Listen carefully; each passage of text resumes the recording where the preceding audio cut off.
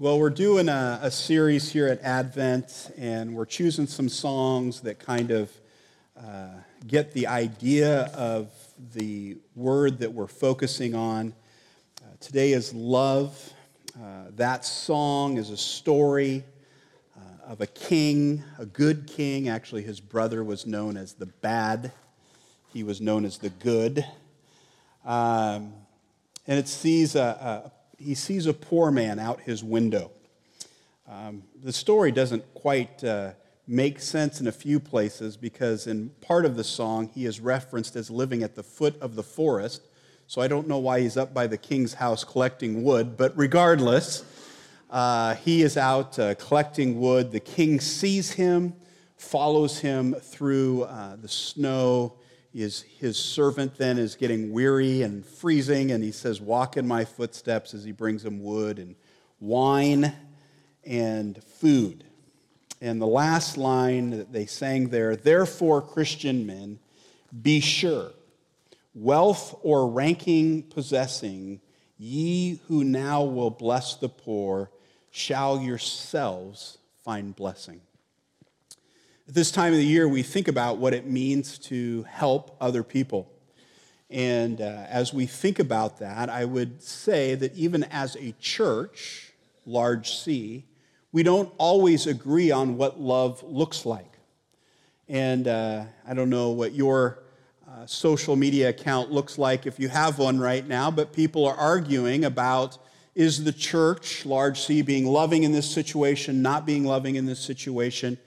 And so I thought it would be helpful if we had a better working biblical definition of love, what it's not, what it is, and hopefully what it should look like in our lives. And I would say this, that even as we work on that, we're still not going to completely agree. Even if we agree on what the definition of love is, we're not always going to agree on what the application should be. And part of that is because there is a spectrum of God's law and God's grace. And whether you realize it or not, you fall somewhere on that spectrum, and some of you probably lean a little further to one side or the other. In other words, as we lean over towards God's law, we would say, hey, there's requirements, there's boundaries and these different things, and this is what love looks like, where somebody else just wants to show grace. And what I would say is the extreme on both sides is dangerous. On one side, it's a very negative enablement, and on the other side, it becomes legalistic and abusive. And so we want to talk about what love is. And those of you who are around know that typically at this church, we kind of go through a book of the Bible. Sometimes we do a topical series, kind of like we're doing now. This will even be a little bit different this morning, and so part of it is really going to be a word study, looking at the word love in a larger context. If you have your Bibles, our launching point is going to be Isaiah chapter 1.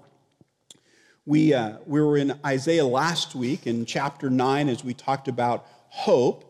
And we said, without Christ, there is no hope. But with Christ, there is great hope. We looked at hope in spite of circumstances. We looked at hope as that Christ's advent brings and will bring. And we looked at the hope in the character of God. This morning, as we wrestle with this idea of love, we're going to look at when it doesn't look like it should. Part of that is missing on your notes. What it is, and then exactly what it looks like, or at least a starting point for what it looks like.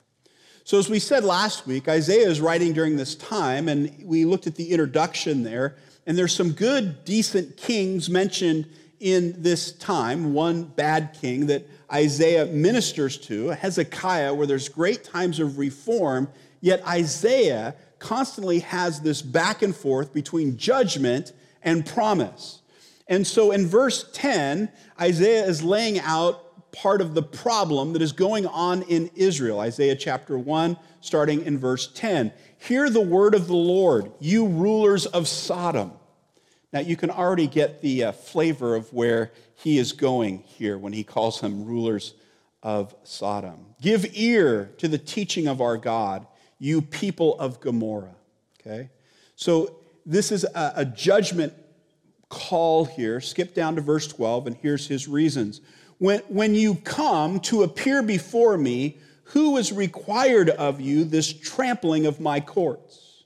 Bring no more vain offerings. Incense is an abomination to me. New moon and Sabbath and the calling of convocations. I cannot endure iniquity and solemn assembly. Your new moons and your appointed feasts my soul hates. They have become a burden to me. I am weary of bearing them. When you spread out your hands, I will hide my eyes from you. Even though you make many prayers, I will not listen. Your hands are full of blood. Wash yourselves, make yourselves clean. Remove the evil of your deeds from before my eyes. Cease to do evil, learn to do good. Seek justice, correct oppression. Bring justice to the fatherless.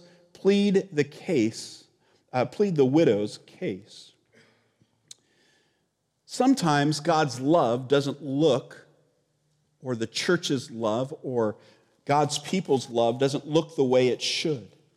So what does it mean to trample God's courts? That term really kind of captured me at the beginning. Verse 10, when you come before me, who has required you to trample the trampling of my courts? Now, when I think of the word courts, I think of a justice system.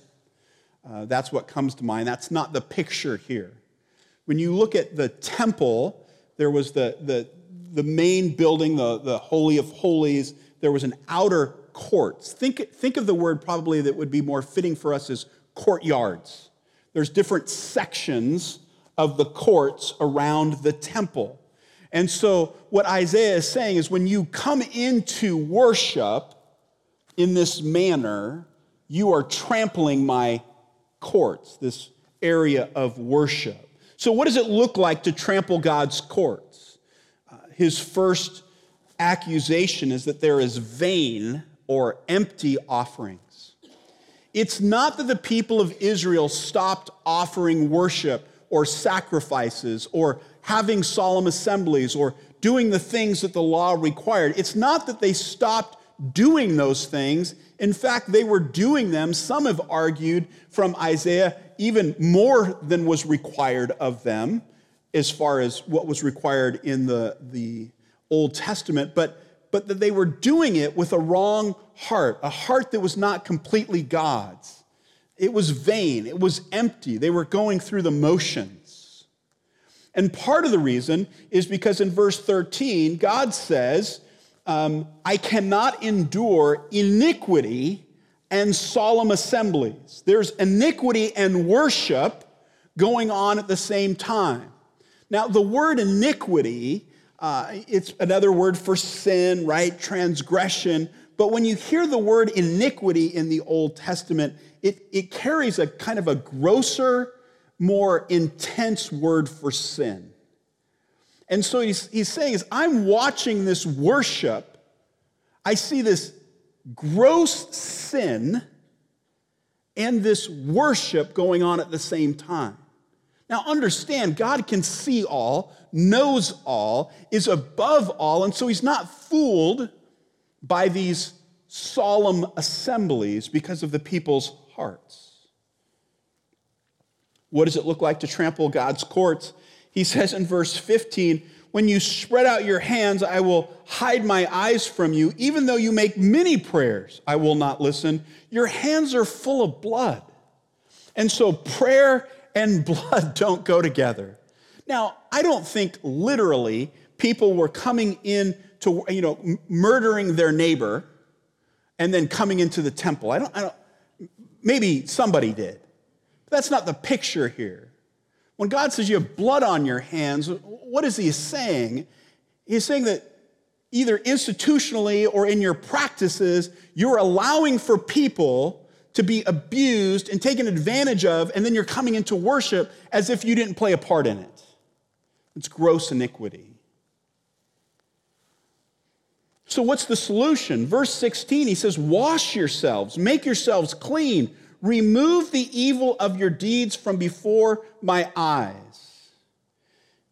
There can't be worship without repentance. Worship and repentance should go together. When we worship without repentance, without repentant hearts, we trample his courts. Now, I want you to understand, God is loving and forgiving, but we also need to understand this side of God that doesn't want his people worshiping without repentant hearts. In verse 17, we have these phrases that are repeated in different ways throughout the Old Testament to learn to do good, seek justice. We think of Micah 6:8. Correct oppressions, bring justice to the fatherless, plead the case of the widow. And he says, worship without taking care of the least of these is a way that you trample my courts. If you come to worship and you're not caring for the vulnerable, that is a form of false worship. So what do? We need to care for. We need to make room for. We need to stick up for those who are under the radar of true justice. That's how we trample God's courts. Now, I don't think this is an exhaustive list, but it causes us to examine our own heart. It can become easy to go through the motions of worship. It can become easy to go through the motions of prayer. It can become easy, maybe, for some to write a check and give an offering without making it an offering of worship. It can be easy to serve in a place or do a thing or be a part of something when our heart is not in the right place. It becomes easier for some reason to give to the needy during this time of year and then forget about it for another 11 months. So what is love? I have said this before, and I think it just illustrates it the best. When I was a youth pastor, I would tell the girls in my youth group, look, a guy can take you out to a nice dinner, sit across the table from you, have a nice little candlelight there in the restaurant. It can be just that beautiful scene that you just, hope for and long for. And he can look across that table and look you in the eyes and say, I love you. And your heart might start to patter a little bit. And then the waiter or waitress could bring the pizza, and he can look at the pizza and say, I love pizza. And if love means the same thing, we're in trouble here. So we need to understand what love is. So we're going to look at several verses that give us a definition of love that I think that we need to work with and work from as a church. I think overshadowing and most important is this: God is love. 1 John 4:8. Whoever does not love does not know God, because God is love. God is love. The very definition of love is based on God. Now, hear this. There's not a definition of love that the world produces that we then try to measure God with. God is the definition of love, and he measures us with it. And what we hear over and over again is our society saying, well, wait a second, you're not love, church. You're not love, Christian. You're not love, people, because you're not operating in the way that I define love. And so we need to understand, first and foremost, God is love. All that is good comes from God. God is the good, loving God, and every part of his character is defined by his love. His judgment is defined by his love as well as his mercy. His wrath as well as his grace. Love is not a concept of the world. It is who God is. Therefore, anything that we call love that does not have God at its center is not really love. Now, that can seem, at first, a bit harsh. There is a form of brotherly love that we express with a lot of different people. There's a general love that God has for all of his creation, but when we really look at what love is, it's centered in God. And so if we say we love something and it's outside of God, then it's not really love. Second, I think it's important for us to understand that love has boundaries. In 1 John 5:3, it says, "For this is the love of God, that we keep his commandments." Now, we in the West do not do well with rules. Let's remind ourselves that we rebelled against a king. That most of you drink coffee because we threw all the tea in the bay. If you look back at history, it's why most of you eat beef over lamb as well.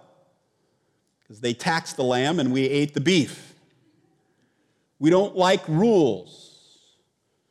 And so to say that God's love has boundaries or walls goes against our being.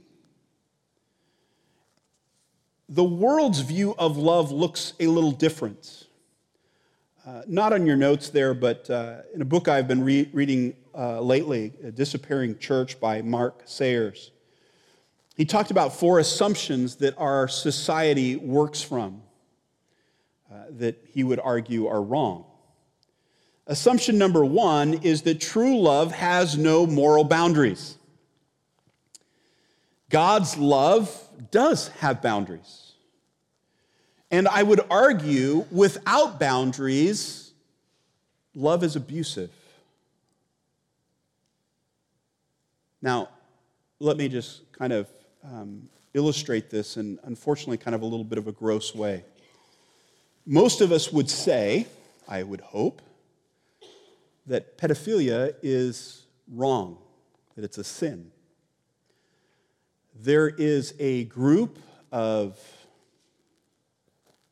people who claim to be educated who are arguing today that that is a preference that people can't control. And if it's a preference, then we should not judge it. And the talks are out there, and I looked, I thought they were fake. They were not. And so most of us would say, oh, that's gross. And of course we agree that that is wrong. But here's the problem.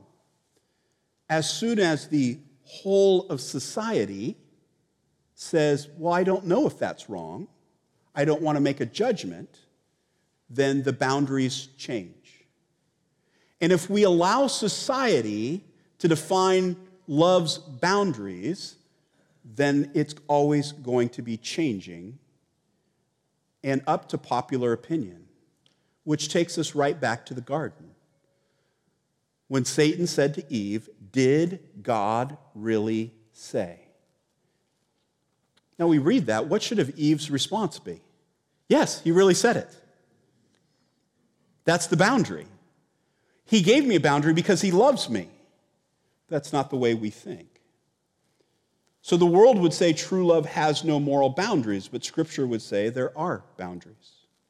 Assumption number 2 is true love means unconditional acceptance and the end of judgment. We're going to have a fun little theological discussion just real quickly. And again, you can take this home and wrestle with it some more. You don't have to completely agree with me, but I want to ask you just a question. Is God's love unconditional? I had fun this week. I walked into Rich's office and I said, I have a theological question for you. I said, is God's love unconditional? And he said, he gave a quick answer. And then I said, well, what about this? Well, what do you mean by that? What do you mean by love now? Now we're having a discussion. And the church has often used the term God's love is unconditional. And I would say yes or no, yes and no. No, actually, God's eternal love does require one of two things. Either that we are perfect, or that there's a substitutionary atonement for our sin. Yes, in the sense that God does not put any conditions on you before coming to Christ. I would argue that God's love is better than unconditional because he himself meets the condition. God loves us so much, it says, I can't receive you as sinful, and so I am going to bridge the gap by giving Jesus Christ in the place. I'm going to meet the condition. It doesn't require anything from you because God provides the condition in Christ. Unconditional, when we say that, denotes the idea that you are okay as you are, but we're not. We're not okay as we are. So God receives you as you are, and he makes you holy in Christ. The third assumption that our world works with is that true love and authority have nothing to do with one another.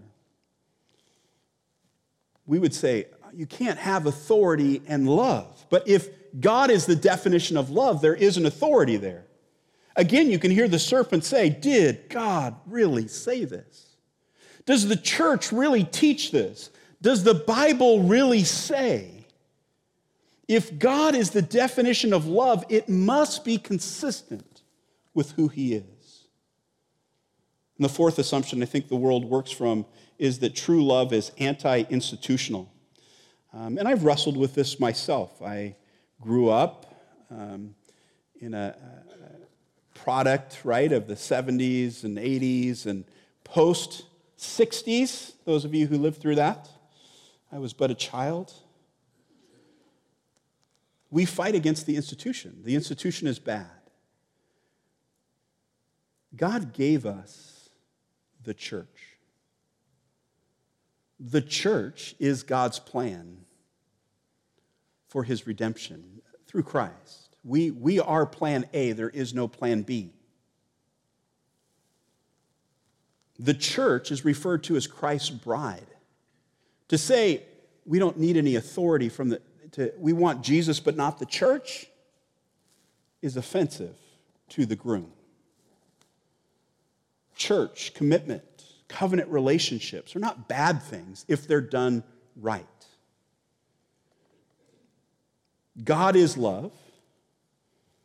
Love has boundaries. And third, love is sacrificial. Love is sacrificial. Greater love has no one than this, to lay down his life for his friends. Real love is sacrificial. I think most of us who have been around the church are familiar with these words. I just want to say this. If true love, if God's love is sacrificial, and we're to love the way that God has loved, love is hard. Real love is actually very hard. And if you think it's easy, you might be doing it wrong.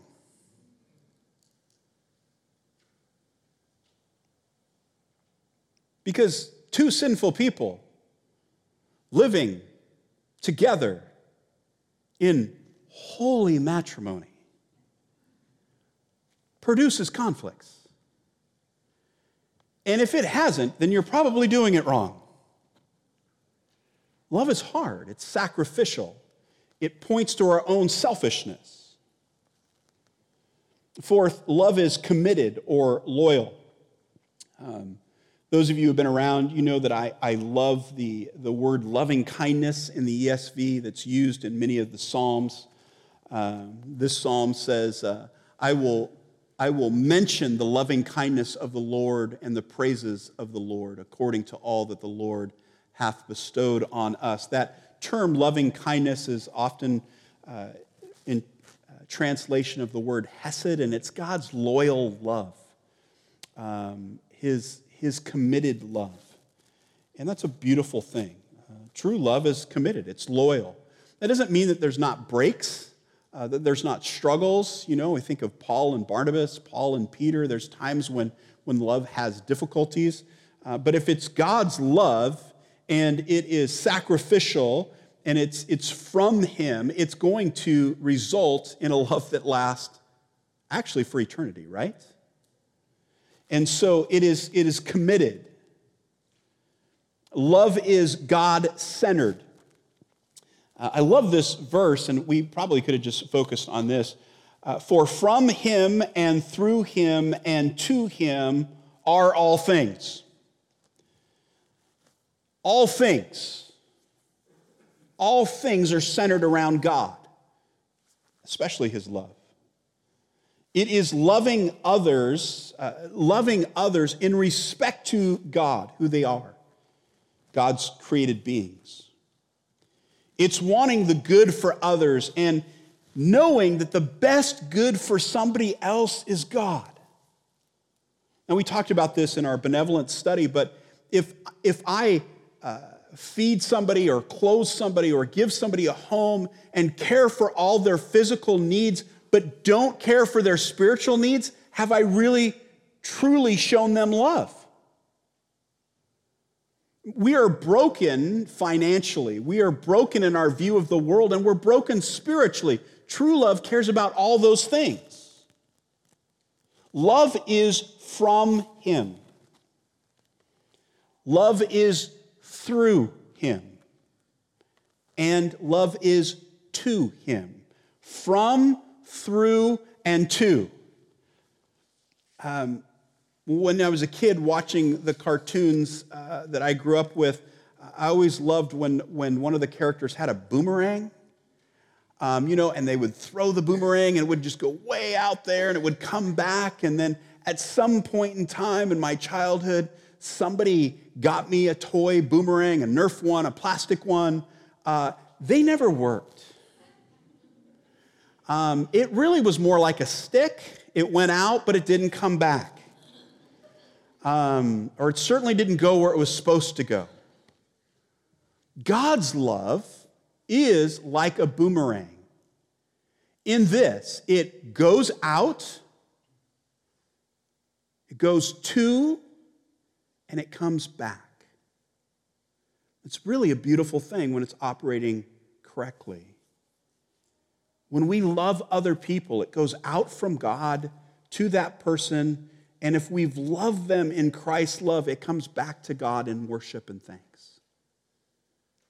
Now, what we like, if we're honest, is when the love comes out from us and it goes to somebody else and then it comes back to us.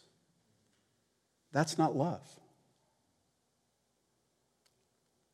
When it goes out from God, maybe through us, to somebody else and comes back to God, that is real love.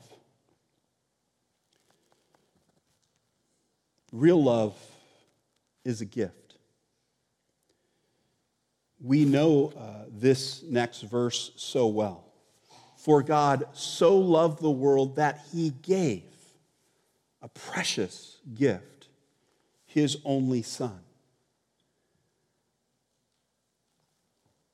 I think that we wrestle with the concept of trying to become worthy of God's love, trying to become deserving of God's love. Or maybe the other struggle is already believing that you have arrived. Of course you're worthy of God's love. The reality is we're not. But he loves us anyway, as a gift. Now, I don't know about your house, but gifts are starting to appear under the tree. My wife wraps them beautifully, and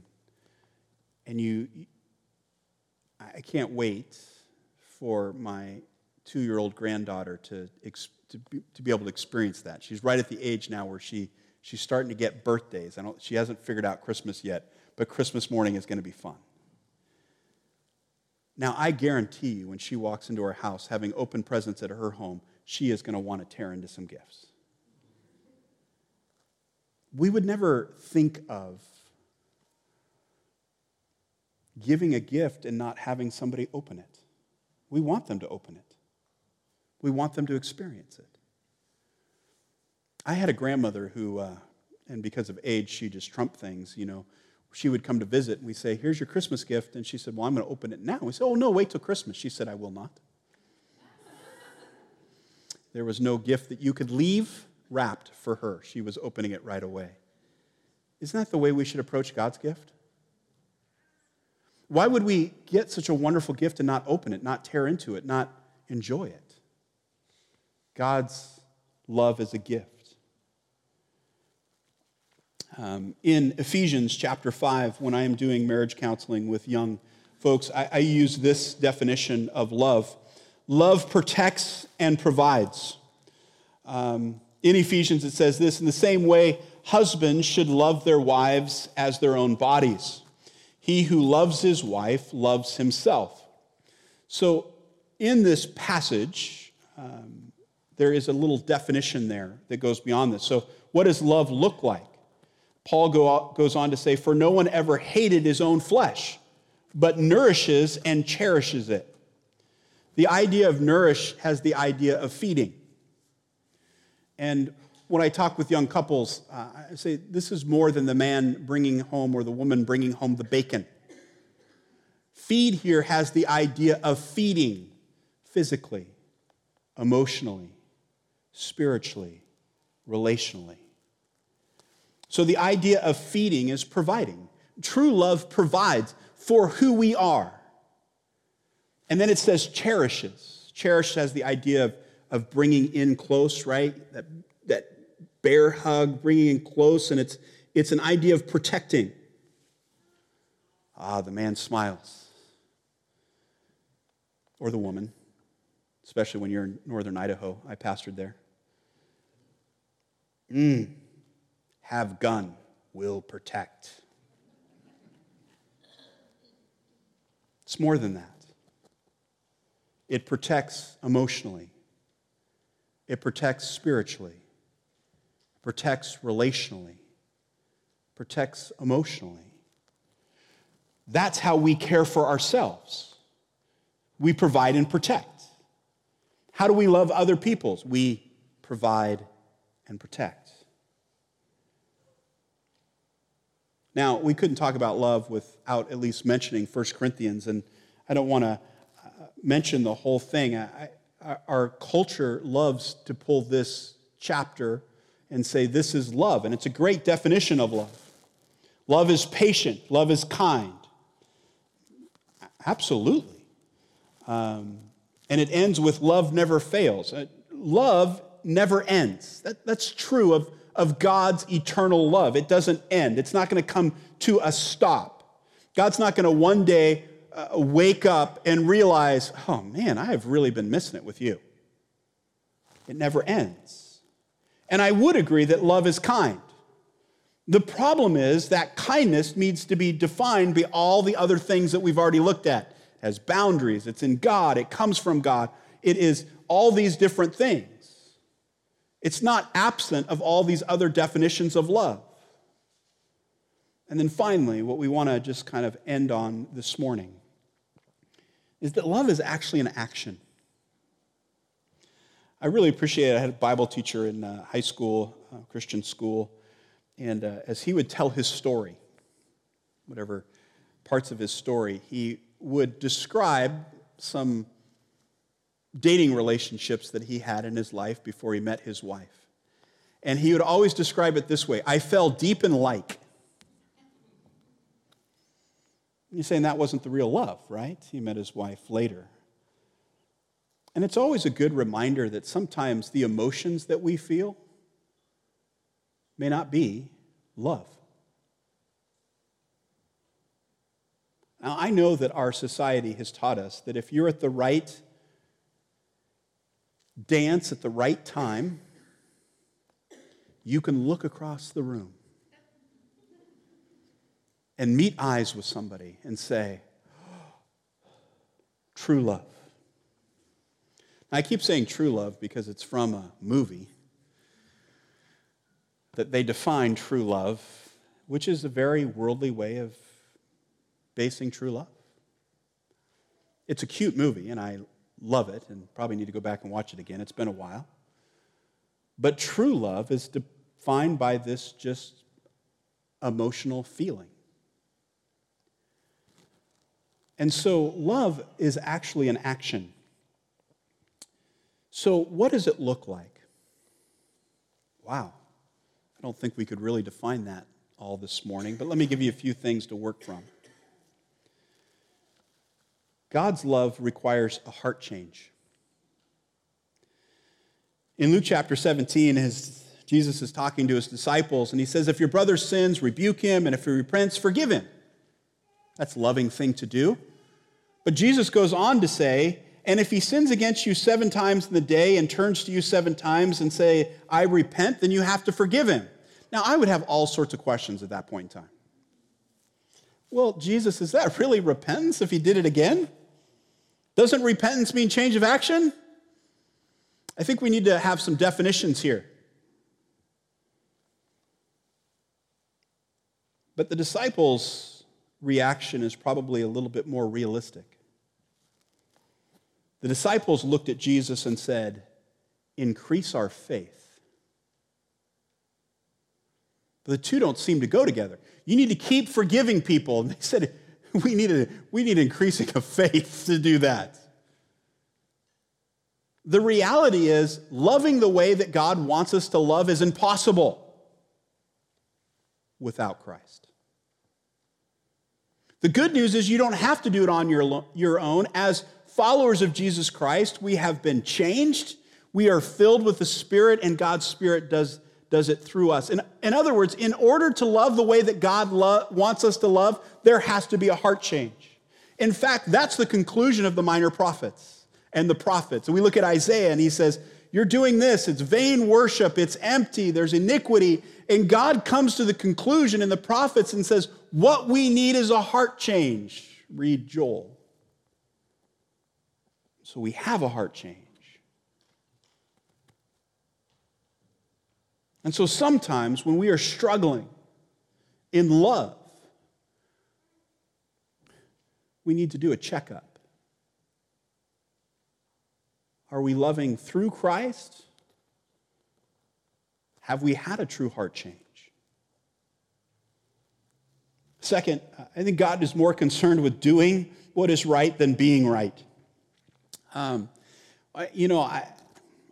Obviously there's truth in God's word. And I wish sometimes, when it gets to some of this nitty-gritty, you're driving through the Safeway parking lot, and at every exit at the Safeway parking lot up here, right, there is somebody holding a sign, every single one.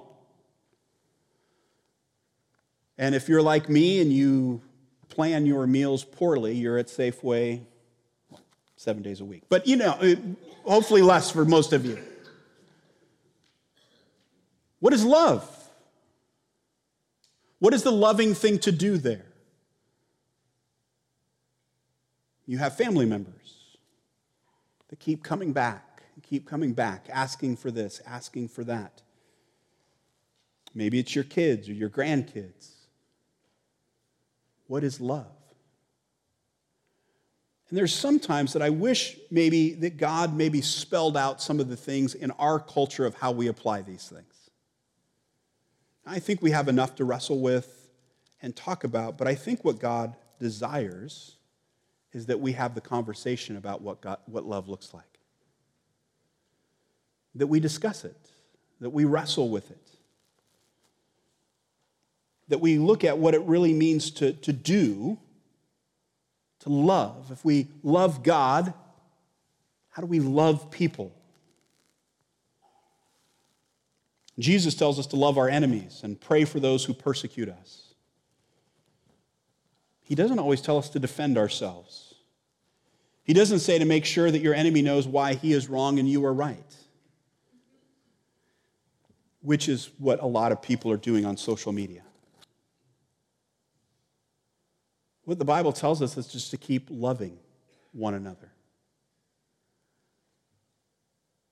And if we declare that person an enemy and say, I don't have to love them, you've missed what Scripture says. So we want to call them something else.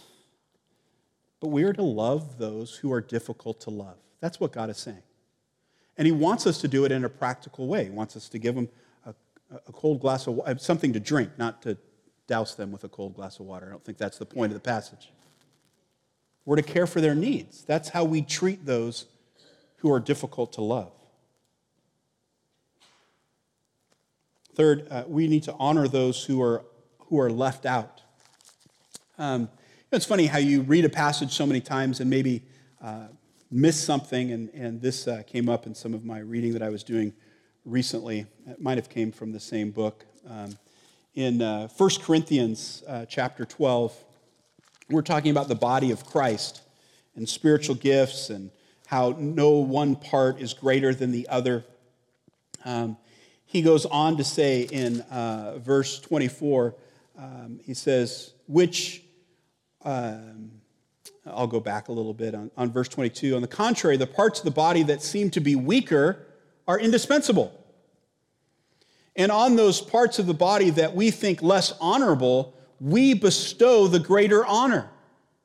And on the unrepresentable parts, we are treated with greater modesty, which our more presentable parts do not require. But God has so composed the body, giving greater honor to the part that lacked it. Now, we honor different parts and gifts and strengths within the church, but what God is saying, let's make sure that we give greater honor to the ones that are less represented, less known, quieter, smaller. Let's honor them. In fact, Scripture tells us that we're supposed to outdo one another in honor.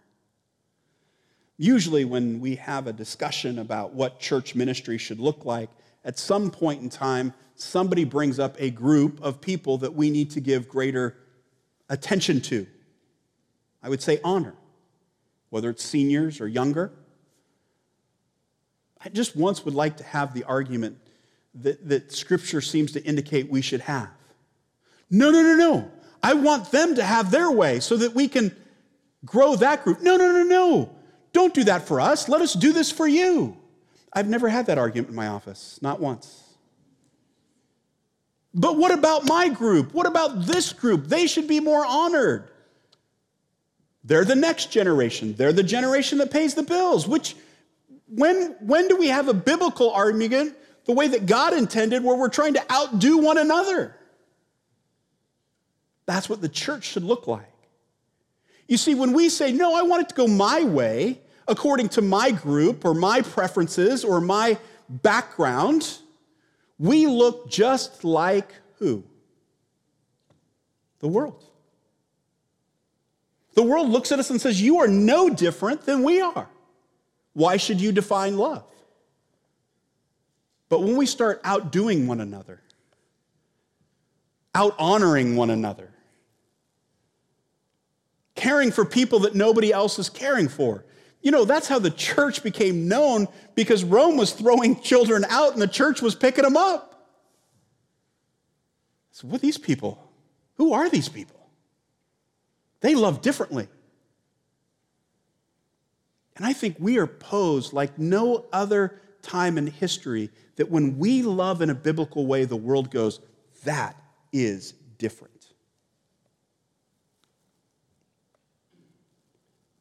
Providing and protecting those who cannot provide or protect themselves. James says, what is true religion? But it cares for the orphans and the widows.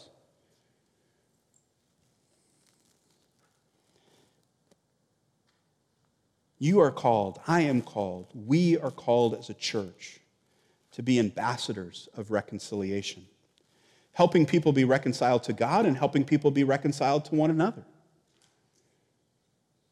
So here's some application and action for us. I think that all of us need to work on our definition of love. If I asked you to define love, most of us would kind of stumble through a few different things. The Bible actually has a lot to say about love, and I came up with 10 things and stopped there. You could do more. Go to Blue Letter Bible on the internet, or go to a Bible Gateway. And just do a search on love. and just read the verses that come up about God's love and understand what God's love looks like and doesn't look like. I think we all probably need to work on that definition of love a lot. Second, I think it's important for us to recognize that when we don't love people correctly, when we don't love one another in the church correctly, when we don't love our family correctly, we actually trample God's courts when we come to worship. Now, we have been forgiven. We have a new heart. We are being changed.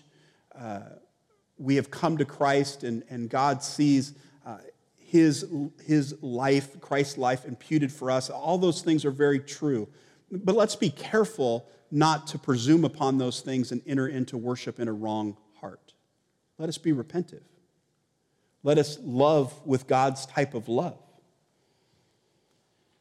One time I was having a discussion with a group of Christians about an issue, and one of them says, well, I want to err on the side of, and I can't remember, conservatism is what the person said to me when we were arguing. And I said, okay, I guess if I want to err, I don't want to err, but if we're going to err, I guess I want to err on the side of grace. Now, I think both people, one person was saying, I want to err on the side of being doctrinally conservative, and I was saying, I want to lean on the idea of grace. And so at some point in time, we need to recognize that we're not always going to see things the same way.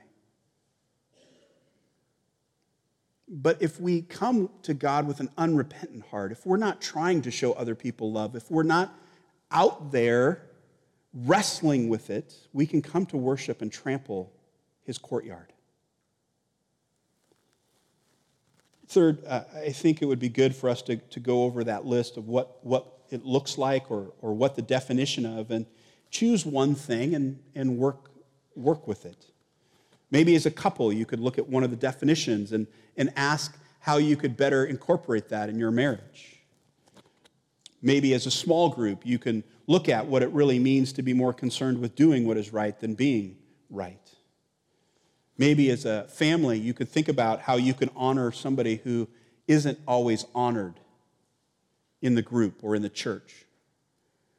Maybe just secretly this year, you can honor somebody who doesn't always get honored. One of the reasons that Pastor Rich and I decided that we wanted to help locally one of the schools, or that we love to support what Michelle is doing with Laundry Baskets of Love, is because those are groups of people that don't normally get honored. They're forgotten about. And so maybe there's a way that you as a family can do something this year that maybe honors somebody that doesn't always get honored. Maybe it's your role to be an ambassador of reconciliation for somebody. Maybe you can bridge that gap with them. I think that we can talk about love at Christmas time, and we can all have a good feeling. Or we could really talk about love, and we can be uncomfortable, which is maybe what I created this morning. Because God's love is actually very hard. And we need to work it out. Let's pray. God, thanks for this morning. Thanks that we get to worship together. Thanks for those who came out to worship this morning, regardless of the different things that are going on. We pray that your name would continue to be lifted up in our congregation, in our homes, in our marriages, in our friendships and relationships. We pray that you would be honored. God, I pray that you would stir our hearts as churches and as individuals, that we might think of real ways that we could practically love those who are in need around us. That we can do it in a way that it comes from God and gets back to God. We pray that our church would be a place where your love is seen as being different than the world's, because it is based on your word and on your character. We pray these things in Jesus' name. Amen.